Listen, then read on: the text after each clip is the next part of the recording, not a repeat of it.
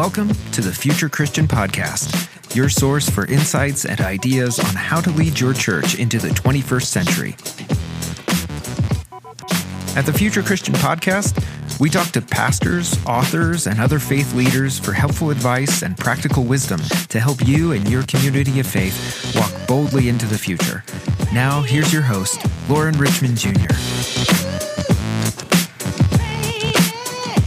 Welcome to the Future Christian Podcast. This is Lauren Richmond Jr. Today I'm welcoming Andrew Root to the show. Andrew is the Carrie Olson Balson Professor of Youth and Family Ministry at Luther Seminary in St. Paul, Minnesota. He writes and researches in areas of theology, ministry, culture, and younger generations. His recent books are Churches in the Crisis of Decline, When Church Stops Working, and what we will be talking about today, The Church After Innovation. Andy has worked in congregations, parachurch ministries, and social service programs. He lives in St. Paul with his wife, Kara, 2 children, and their dog. When not reading, writing, or teaching, Andy spends far too much time watching TV and movies.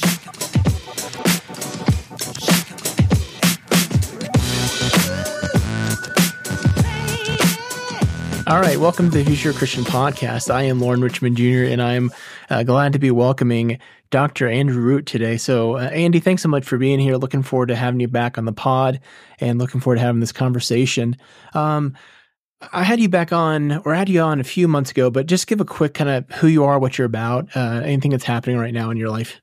Yeah, so I'm here in the Twin Cities. So I live in St. Paul, Minnesota, really close to the city line of Minneapolis. So like legit Twin Cities is where I'm at, and I teach at Luther Seminary here in St. Paul. Our campus overlooks the Minneapolis skyline, but our address is in St. Paul. And I teach classes on theology and ministry and youth ministry often too.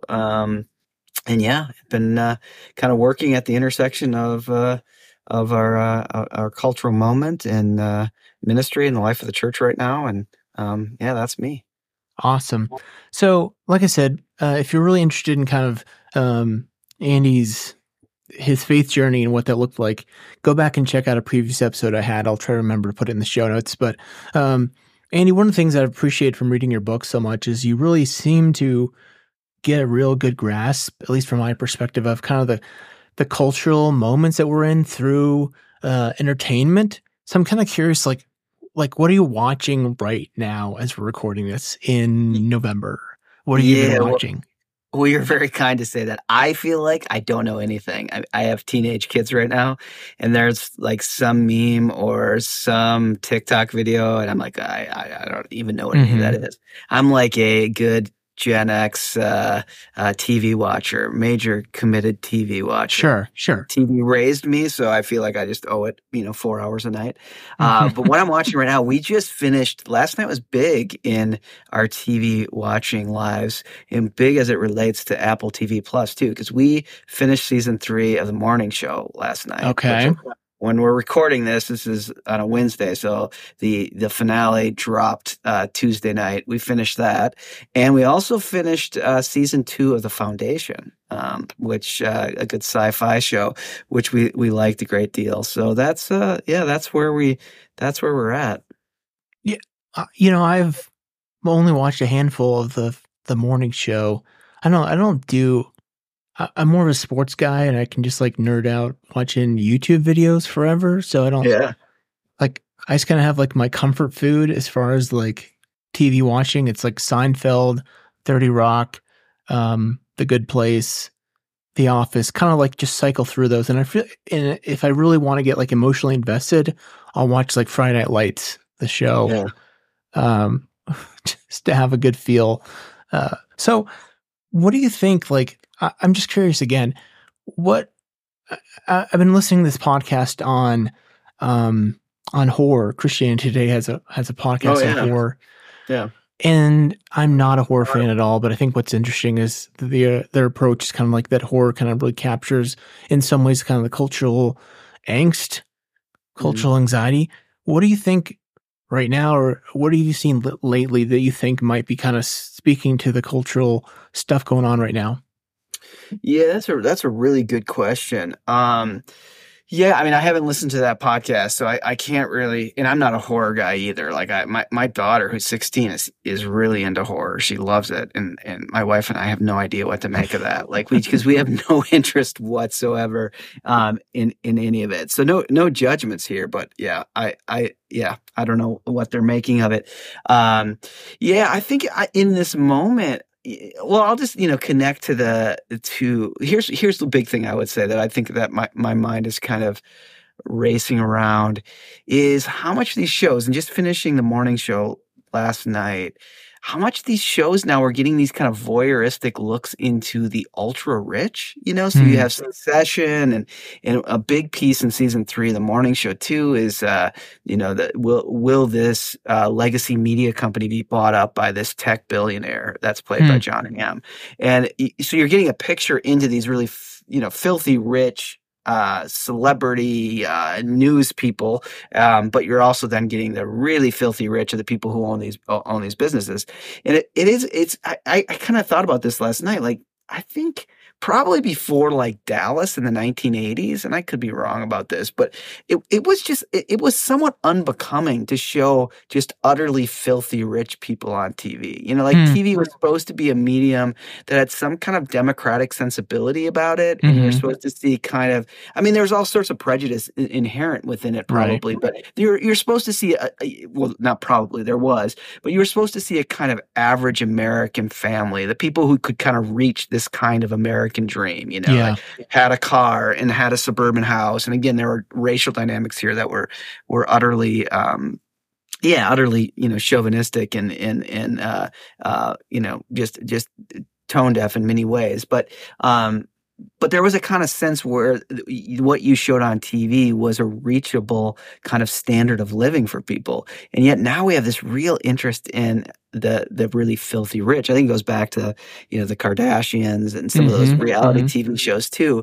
But I bet that's kind of interesting to me of how we negotiate that. And I think we're at a place where kind of culturally, we do really feel like, or we're seeing the ramifications of huge forms of economic disparity. Like the gap economically is so huge, but in a fascinating way, we become really intrigued with, the succession story of these, utter billionaires trying to work this out, or there's like almost no shame in the kind of utterly, the disparity in wealth. I find that to be really an interesting moment of how we're making sense of that, because I do think we feel discontent around it. But we also feel longing for it. I guess another example is just, and I'm a major watcher of Shark Tank, like how Shark Tank is just big TV watching. In some ways, is kind of a glorification of a certain kind of capitalism, Right. And I kind of I like it. I find it always entertaining, but it is interesting to see, billionaires making assertions about, products and ways to make more money, and like just saying flat out, like, I'm not going to invest in this because you'll hear Mr. Wonderful say this, I have to make 10x on this. Like, if I give you $500K, I got to be able to, there's got to be a route for me to 10x this if we're going to go forward. I get it. I mean, that's why you invest money, but it's an interesting cultural moment of how this works. I can't remember if you talked about this in any of your own podcasts, and I have to ask you, since we're talking about a little TV critical moment here. What's his the football show? I'm literally Jason Sudeikis' show. What is it? Ted Lasso. Yeah, Ted Lasso. My goodness, my brain stopped functioning there for a moment. So did mine for a second. Yeah, I thought season 2 and really 3 was just terrible. What do you think of, like, I thought it just went downhill, like they're doing too much with the show. Were you into Ted Lasso at all?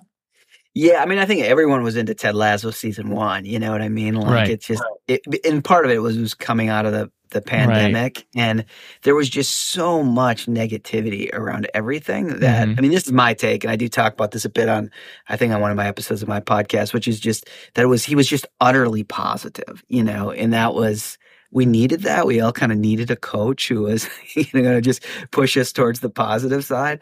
But yeah, it did kind of change season 2 and season 3. I thought there were some redeeming episodes in season 2, if I remember correctly. But yeah, I mean, I started to feel like the positivity was a little bit too full blown, and that it did kind of, I mean, there was a negative story element, and I know we often think of negative as like bad, but there is something really, I think, positive.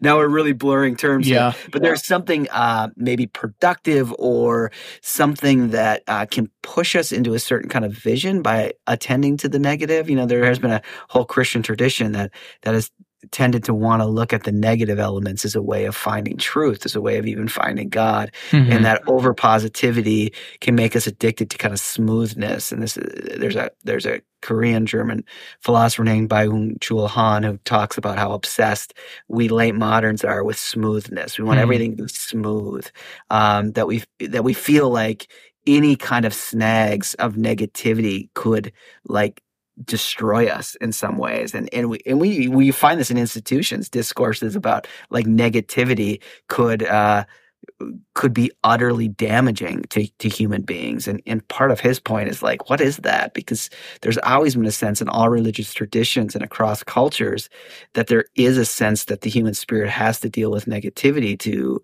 find a sense of fullness, to reach for something greater. That a society that wants nothing but smooth positivity is a society that has no depth. And I think that's interesting. And so that would be my critique of Ted Lasso. It got almost too positive that it lost some of the depth to it. And that's probably, that'll probably get us angry emails too, because that's good. I'm preaching on Philippians 4 here in a couple of weeks. I'm gonna have to go back and listen to what you just said here and use that quote that in my sermon. See, I didn't like 3 more for the storytelling. I thought was just chunky and all over the place. Okay, last question here, and I promise I'll get to your book. Are you only murderers in the building? Like we are. Because I'm lost.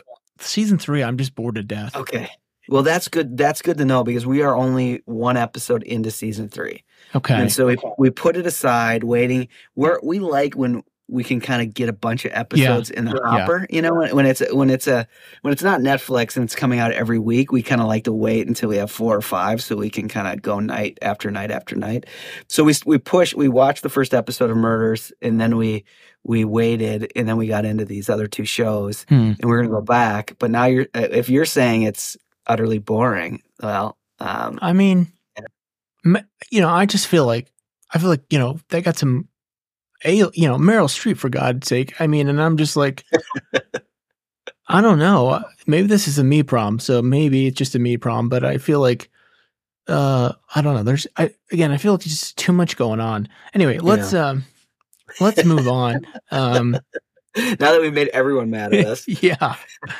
I mean, Meryl Streep's incredible, so I don't want to diminish her acting. I just don't know what the show is doing with her in the whole season. But anyway, appreciate a little entertainment there for a minute. Let's talk about your book. It's actually on my reach here, so you'll have to give the full title. Churches in the Crisis of Decline. What's the rest of the subtitle there? I can't even remember. I think it's something like a hopeful ecclesiology, maybe something like that. My books have longer subtitles than that, so maybe there's something else in it. I don't have it around here, I don't think either. So it's something like that. A hopeful ecclesiology, maybe for secular age. Regardless, so one of the things that I really appreciated the book, and I think you explained this also in your first book, and I think you also talked about it in Congregation in a Secular Age, but you kind of talk about the 3 stages of secularism. I thought that was really important. So I wanted you to kind of break those down real quick for our listeners. Yeah, I think it's a really important piece, and probably the whole of the 6 volumes kind of hangs on this. And this is not my work. This is Charles Taylor's work, the Quebecois philosopher, who talks. He's really trying to just describe what it means to live in a secular age. What do we really mean when we say that word? Because it's such a slippery word, like to even get a handle on it. And so he does this thing where he says like secular 1, secular 2, secular 3, and he thinks at its core that the secular comes into our society, and this is what he calls secular 1. It's when belief becomes filed away as a private reality. Mm-hmm. So when we start to separate belief, and his point is before the kind of modern age, before, I guess, before the 18th century is a good way to probably start to think about it, that you would never assume that belief was a private thing. And if someone who was in charge of you, say a king or a duke or someone, didn't believe, well, the assumption was, or they were disobedient to the belief system, there was the assumption it could bring peril to the whole realm. Like this could be if the king is disobedient, we're all screwed, to be blunt. But this changes in our imagination, and belief becomes a private thing. And now I think we all believe this at a certain level. Like it doesn't really matter what the mayor believes. What matters is that the garbage gets picked up. Right. What matters is that the water is clean. It doesn't matter what they personally believe, even what house of worship they might go to. That doesn't matter. So, but you can see how that kind of functions just really practically within us, is that we think that belief becomes kind of internally constituted in some way, and then has to be expressed outwardly, publicly, and the church becomes an outward location to express an inner belief. And the pastor has to somehow mold people's inner beliefs and then create the space for them to make expressions of that publicly, whether that's in their volunteering or in their stewardship or whatever that might be. So that's with us, and we're all secular people because we believe that at one level. We believe that belief is a private thing for the most part. It's hard for us to think outside of that, and we tend to believe that even our political and our social structures don't need people to believe certain doctrines to be able to have those larger cultural realities function well. The person who's overseeing, the dog pound or the Humane Society doesn't need to be a believing person. You know what I mean? Whatever institution that might be. But then he says that's secular 1, and we're all that. But then he says secular 2 is that he defines it as fewer and fewer people coming to church. I guess that's the way I define it. But it's the classic secularization theory that the religious institutions are weaker, that people are just not coming, and therefore these institutions are under crisis that way. And that is kind of classically how we define secular, that people just don't want to come to church anymore. People aren't participating in religion. And he thinks that that's not a really helpful way of defining it. If you live on the continent of Europe, it's obvious, and if you live in America, it's less obvious, but it's starting to become more obvious. That it drop under 50%. And if you're a pastor of a church or a bishop of a denomination or something, this as affecting us, it's affecting budgets. But he doesn't think that's what it really means to live in a secular age. And what it ultimately means to live in a secular age, he thinks is secular 3, which is that all belief itself becomes contested, that all belief becomes fragilized. And we live with this deep kind of sense of fragilization. And he ultimately means that kind of transcendence as an overarching meaning system becomes harder for people to imagine, and that people can even say things in our society like, I'm taking a break from God for a while. And we can think that's logical or even possible, where other societies, even now, but particularly in the past, could not even assume that that was a logical statement, that you could take a break from God. We think pastors could say things like, I'm taking a break from God for a while. And we think, well, that's logical. You keep doing the job, but you're really kind of not thinking about God. You're not worried about your devotional life. That's a different kind of society that we're in. So there's this incredible impulse to make meaning, but that meaning doesn't have to have any divine or transcendent referent to it. That the world we mainly inherit is an immanent one, that where we have to be kind of loyal and committed to more natural material things than maybe spiritual things or transcendent things. And that then creates, oddly, this kind of secular age creates just surpluses of spiritualities, like all sorts of spiritualities. So people don't need organized forms of religion. They don't need to go to church necessarily, but they do need to deal with all the fragilization of belief. They need to find spiritualities to deal with the push to have to construct their own forms of meaning and purpose. They have to find and be spiritual beings. So that could become exercise, or that could become nature, or that could become just really being an overly invested parent. Like all those things could become, in some ways, a sense of ultimacy to you, or a kind of form of belief that shapes your life, and it becomes a kind of spiritual disposition. So that's what he really means about those three seculars, and in different ways, all 6 books kind of pick up on this kind of secular 3 reality. Mm-hmm. Now, one of the things that I really enjoyed about the book is that you really dive into Karl. Now, you can say it if you want to be. Can I say just Karl Barth? Can I say that and not pronunciate it correctly? With the German you Barth. Can. Yeah, the TH is hard, I guess, for German speakers, and so you just drop that H and it's just good old Bart. So, yeah. So, obviously, going to seminary, I studied Barth, whatever, and I feel like I understood his dialectic, kind of his teaching, but never really got it to the extent that you lay it out. And as I read it, at least as I understood your words here, you really boiled down to this idea that God is God, and it sounds a little counterintuitive or kooky, but talk more about what you mean by that and how you draw that out from him.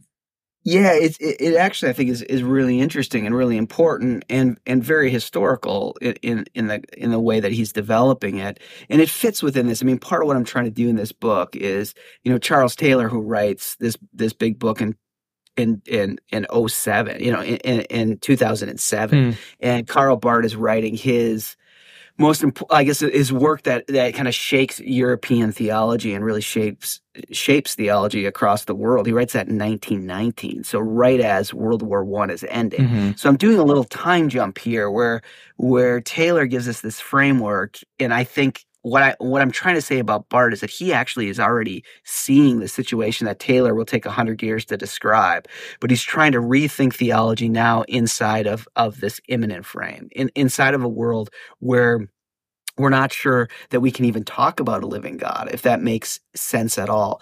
So Barth really is, he's raised in a conservative Protestant family, in a Swiss conservative Protestant family, but becomes enamored with kind of German liberal theology. And the big piece of German liberal theology is essentially to concede to the immanent frame. Again, he wouldn't have this language, but he is to do that, which is to say, I mean, at its most base, and people who understand this will maybe roll their eyes as this is too basic, but there is this deal of kind of dealing with the fact that the big driving philosophical moment is how you know anything. Like, how do you know? Like, this is what happens with the Enlightenment. How do you actually know what you know? Like, how do we know? Any of those people listening right now, how do you really know you're listening to this? What if you're dreaming? What if this, how do you know that you're actually, maybe you're having some kind of psychotic break and you're imagining this? How do you really know anything? And of course, this is all goes kind of back to the Enlightenment and the fact that Galileo realizes that the Earth revolves around the sun, even though your observations from the Earth looks quite counter to that. Like, when you're standing outside all day and, mowing the lawn and doing yard work, it feels like the sun is moving. Like the sun is setting. It was what we even say. The sun is moving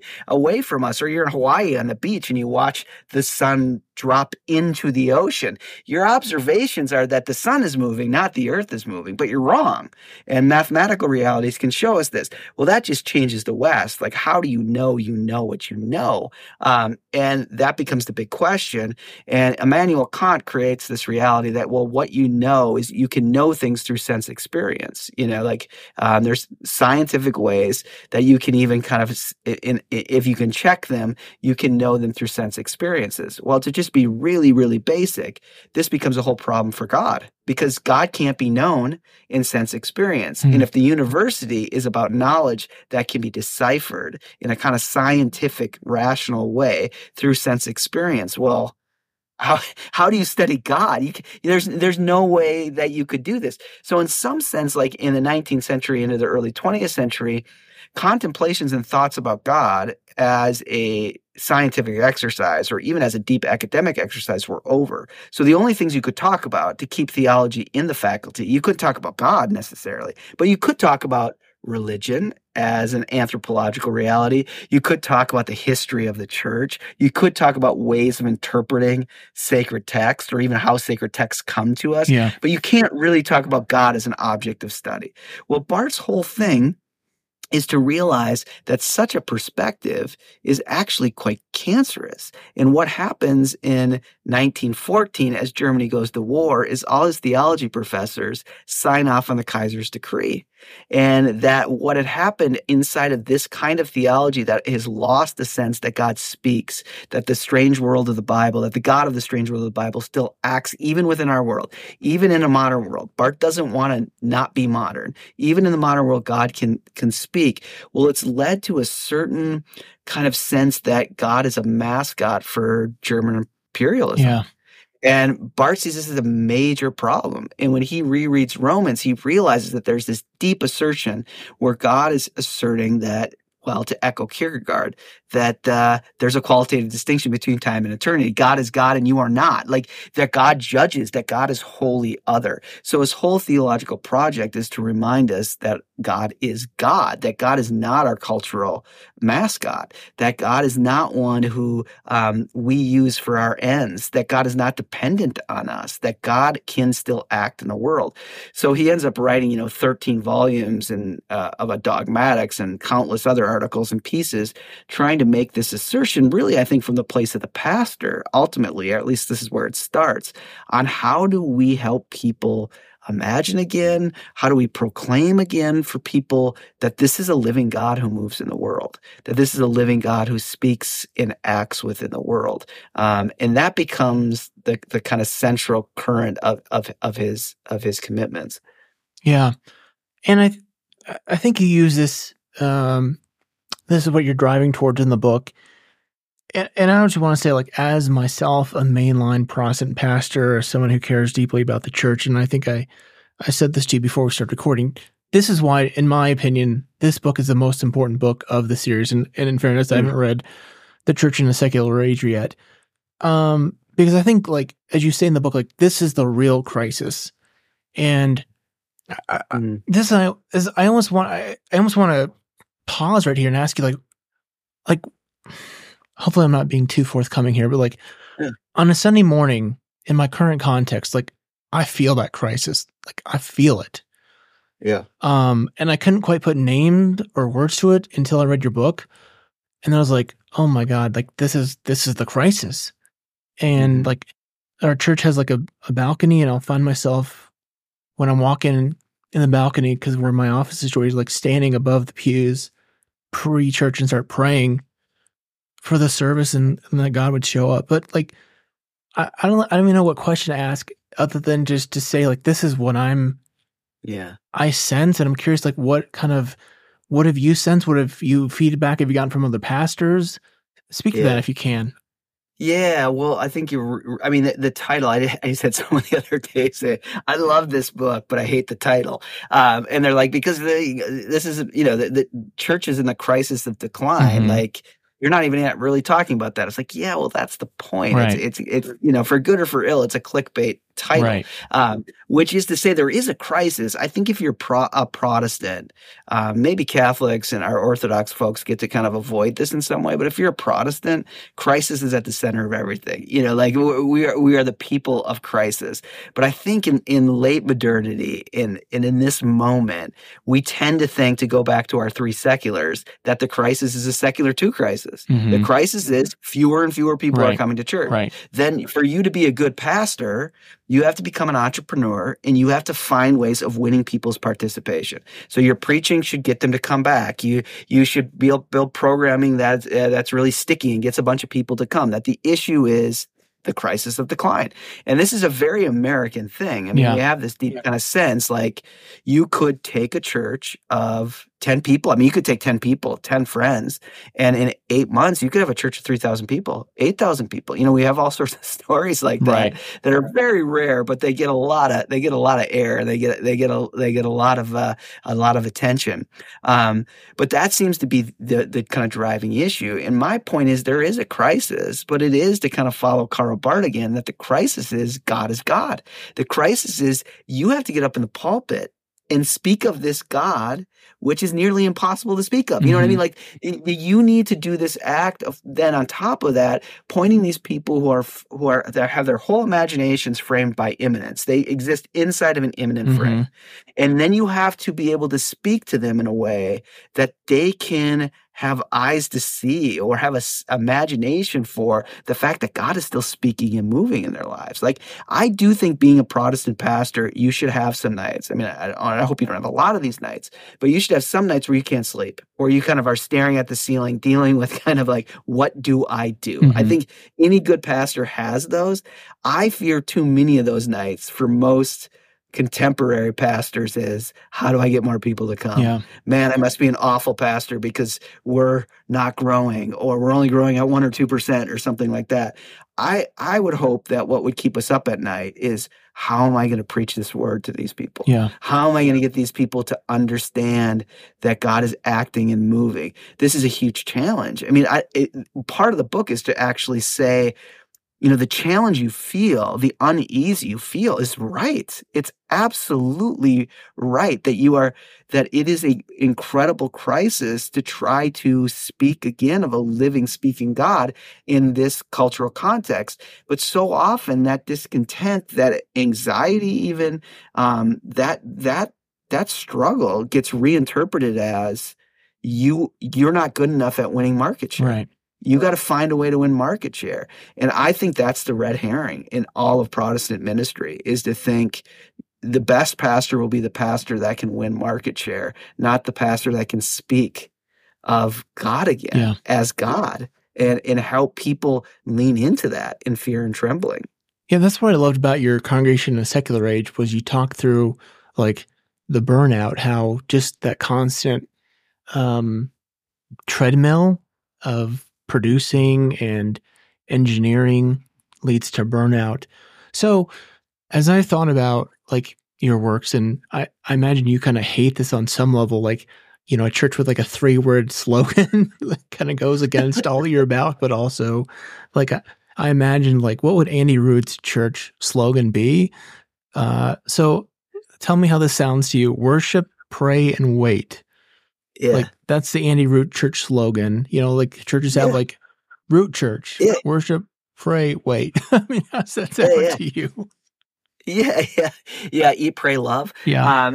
There's something that's really true about that. And the wait thing becomes really important.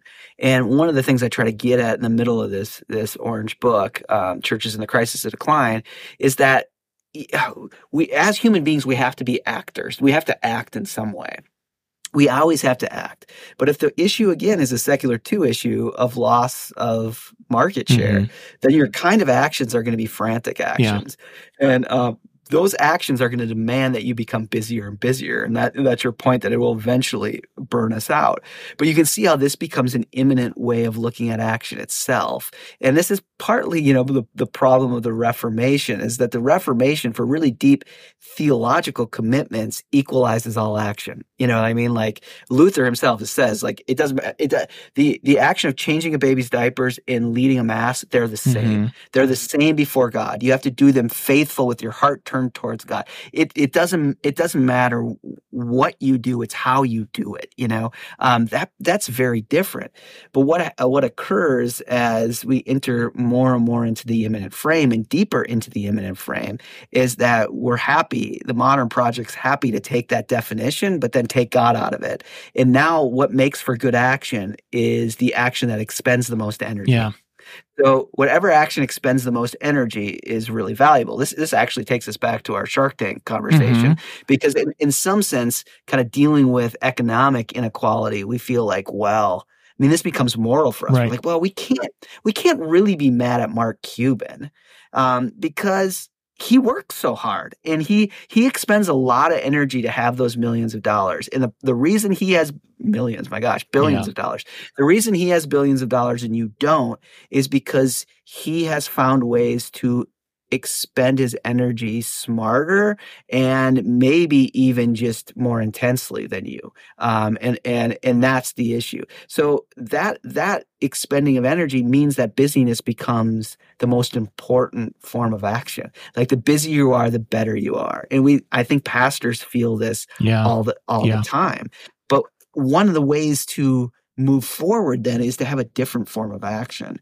And the form of action that I'm really trying to push towards that includes worship and prayer is to really become people that learn how to wait and wait on God.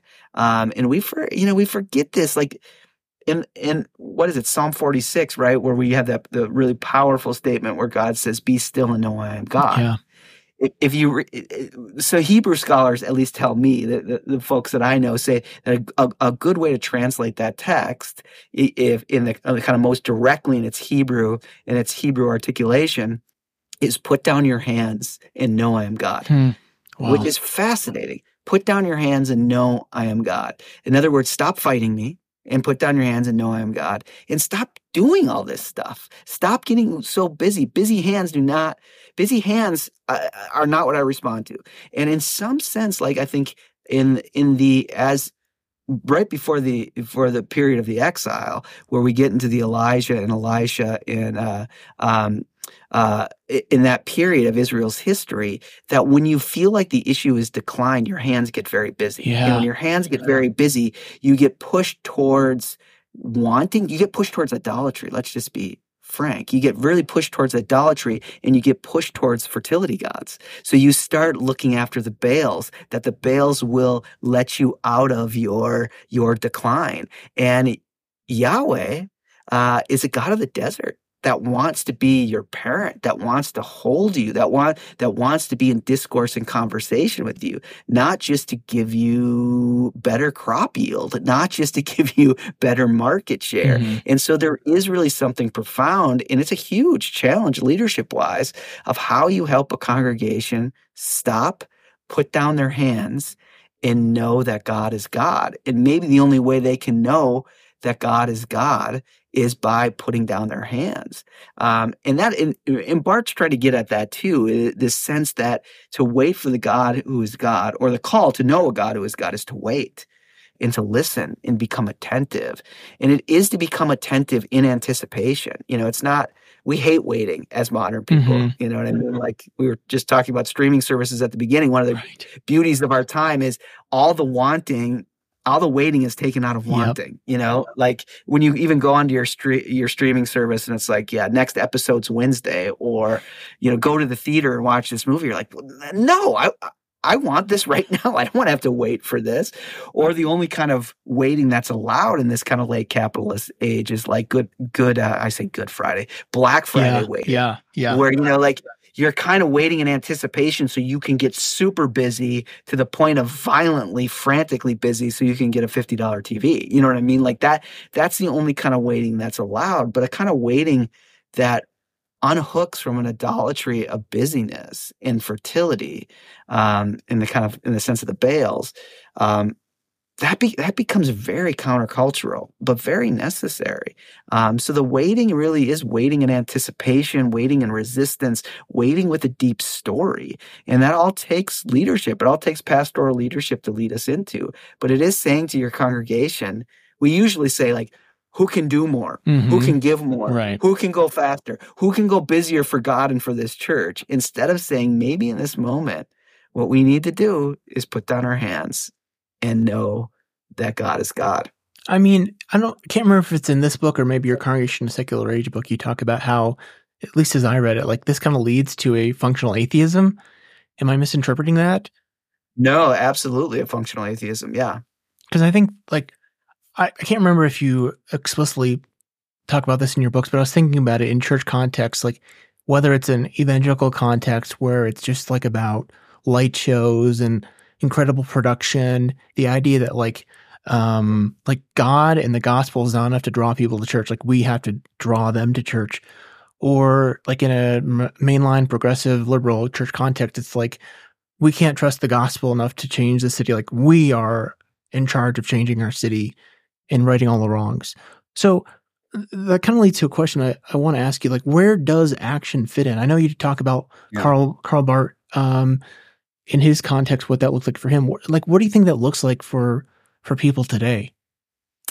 Yeah, I mean, so there is a deep sense, I think. I mean, one way to get into this is building on what you just said is part of the real challenge, or how this functional atheism starts to really take shape, is when we wrongly, I think, again, because we feel those pinches of secular too, fewer and fewer people participating.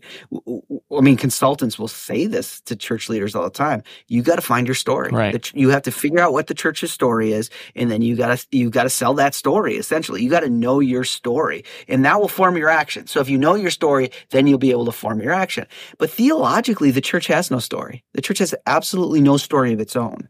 The only story the church has is the story of God, and the church doesn't even get to be like best supporting actor. I mean, talk about Meryl Streep. You know, like you don't even get to be nominated for an Oscar here. The church does serve an incredible role in this narrative that's unfolding. It gets to narrate this story. It gets to kind of be narrator, in pointing to the main actor is God, and God is acting for the world. And so we'll always be called into the world to point to how God is acting within it. But the functional atheism happens when the church's story eclipses God's story. Then what we're selling is actually the church. What we're trying to draw people to and get them to be loyal to or committed to, or my gosh, we could even say disciples of, is the church. And and what will then happen functionally is much like a company. I mean, this is Shark Tank again. My gosh, this is all coming around. Like on Shark Tank, you'll hear people say, "Well, you have a good product, but you don't have a company." And then they'll say, "Well, what's the story? Where did you come from?" They always want to know the story behind this.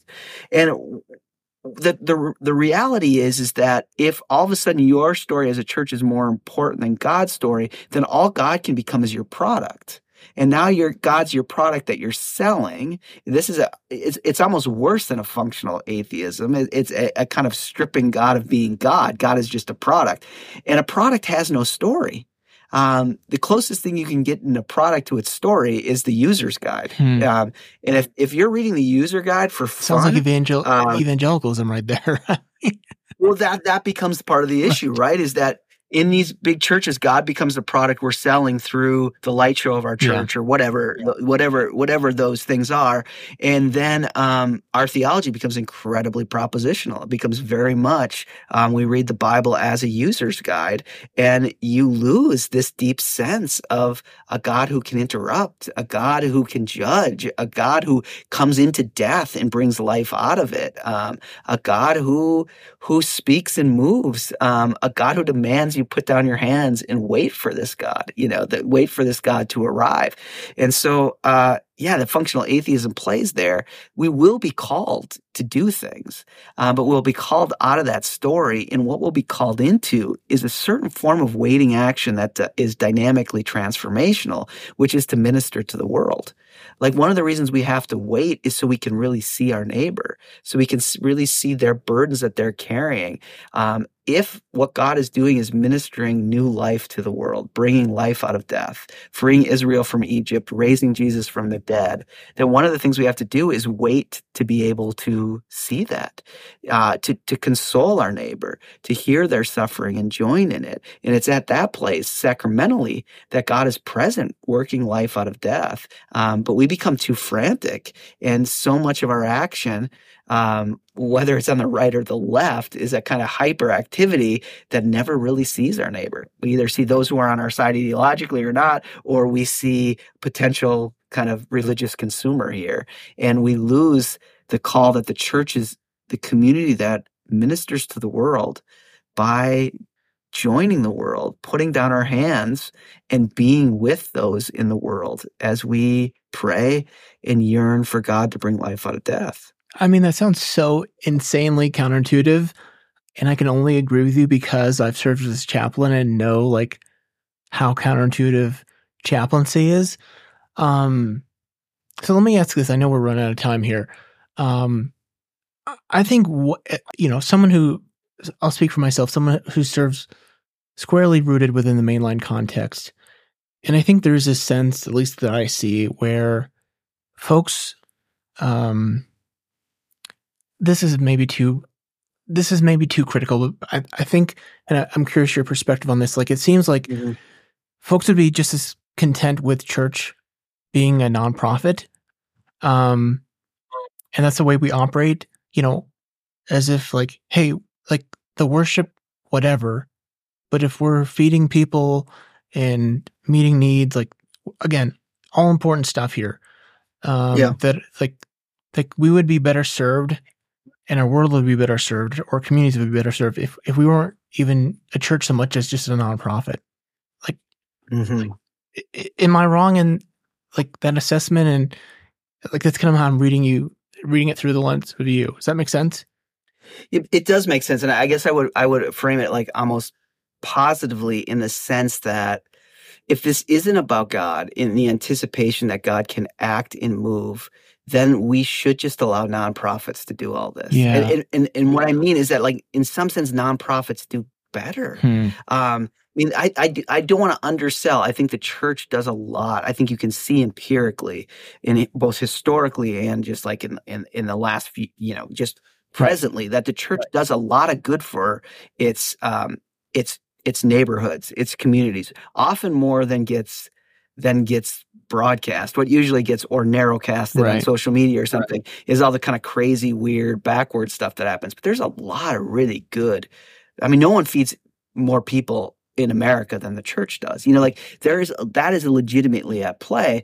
But it becomes interesting in thinking like what justifies that action. And in some sense, we're a bit ashamed that we do this because we think some kind of theological commitment, because we think that God is moving, because we think when we feed our neighbor, we're feeding Jesus Christ, because we're called to participate in death to bring life out of it. You know what I mean? Like we almost don't like that part. Yeah. And at that sense, then we are just a kind of nonprofit. And I guess my point is, then if there isn't a living God who's moving, then we should just transition all into nonprofits, and that could be good for society in some ways. I'm not underplaying that, but if there's something deeper here, I mean, if it even means to be a human being, that we are surely selves, but we are also soul. Like there's a sense of soul and spirit within this.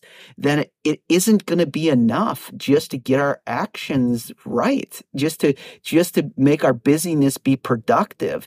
There's going to be a need, or we're going to run up against a certain place where our action hits impossibility. And I think, maybe this is a good way to end in some sense, is that what I worry about is what a nonprofit cannot do is it cannot walk the long road of life with people. And some people will hate that I say this, but help people prepare to die.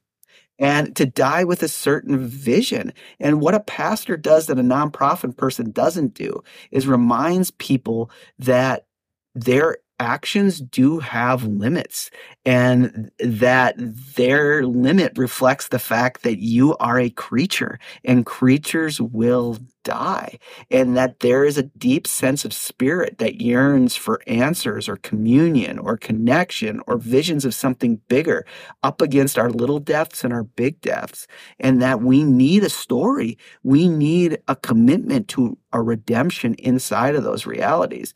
And a nonprofit cannot do that. A nonprofit cannot necessarily, and again, there's obviously exceptions to this rule, but it cannot give a deep, rich narrative shape to, even when we feed people, Jesus Christ is there, like in Matthew, and death is overcome, even at least as a witness, and limit in spirit, birth a new possibility. Like that, we need that narrative as human beings. And part of what our kind of secular age is doing is we're trying to create a society, and we're only 500 years into this, and it's not looking all that great right now, but we have to have a long view here. We're trying to create a society where God doesn't need to be at the center of it. Like where we don't need this narrative at play. And I can see that your dog and your background, and that just makes me deeply happy. Yeah. Let's wrap this up, because my kids are, the wife and kids are waiting patiently in the garage here. Yeah, and I have a dog too who's probably behind that door behind me waiting for her walk. So last question here. I'll skip all the normal questions I've already asked you. It's like, I mean, what do you hope? I mean, what do you hope for the future of American church? I don't know. Maybe that's too broad. Your denomination, church in your context. What do you hope? Yeah, what I ultimately hope for us is that that we would stop catastrophizing too much. I think we catastrophize. I think at both the lay level as well as the pastoral level, I think pastors feel the burden that if you don't get your crap together, the church is going to die. Your church is going to die. Your denomination is going to die. Maybe Christianity in America is going to die. And I hear it even from lay people. Like, if we don't get our act together, there's going to be no church in America. And I think the first thing I want to remind us is that the church is God's responsibility, and it is not going anywhere. And your actions cannot save it, but God will. And remember, there's a long history here, and that this is God's responsibility, not yours. Your responsibility is to be faithful to the humanity of the people before you, and faithful and curious about the reality that God moves in those people's lives, that God is at work in those people's lives, and to be curious about that. I want us to just have a vision that God moves, and be the kind of people who are brave enough to walk into experiences of death in anticipation that our God will show up and move to bring new life out of those. Well, I really appreciate the conversation. The book we talked about today is Churches in the Crisis of Decline. Andy has a new book out, The Church in an Age of Secular Mysticism. And you kind of teased that there a little bit, so now I'm excited to read the book. Where can people connect with you? Yeah, they can just I have a website that's just andrewroot.org, and they can find me there, and they can Google me, find my email if they need that. And yeah. Great. Well, thank you so much for your time. I always leave folks with a word of peace, so may God's peace be with you. Thanks for joining us on the Future Christian Podcast. To learn more about Lauren or the podcast, visit future-christian.com. One more thing before you go. Do us a favor and subscribe to the podcast. And if you're feeling especially generous, leave a review. It really helps us get the word out to more people about the podcast. The Future Christian Podcast is a production of Torn Curtain Arts and Resonate Media. Our episodes were mixed by Danny Burton, and the production support is provided by Paul Romig-Levitt. Thanks, and go in peace.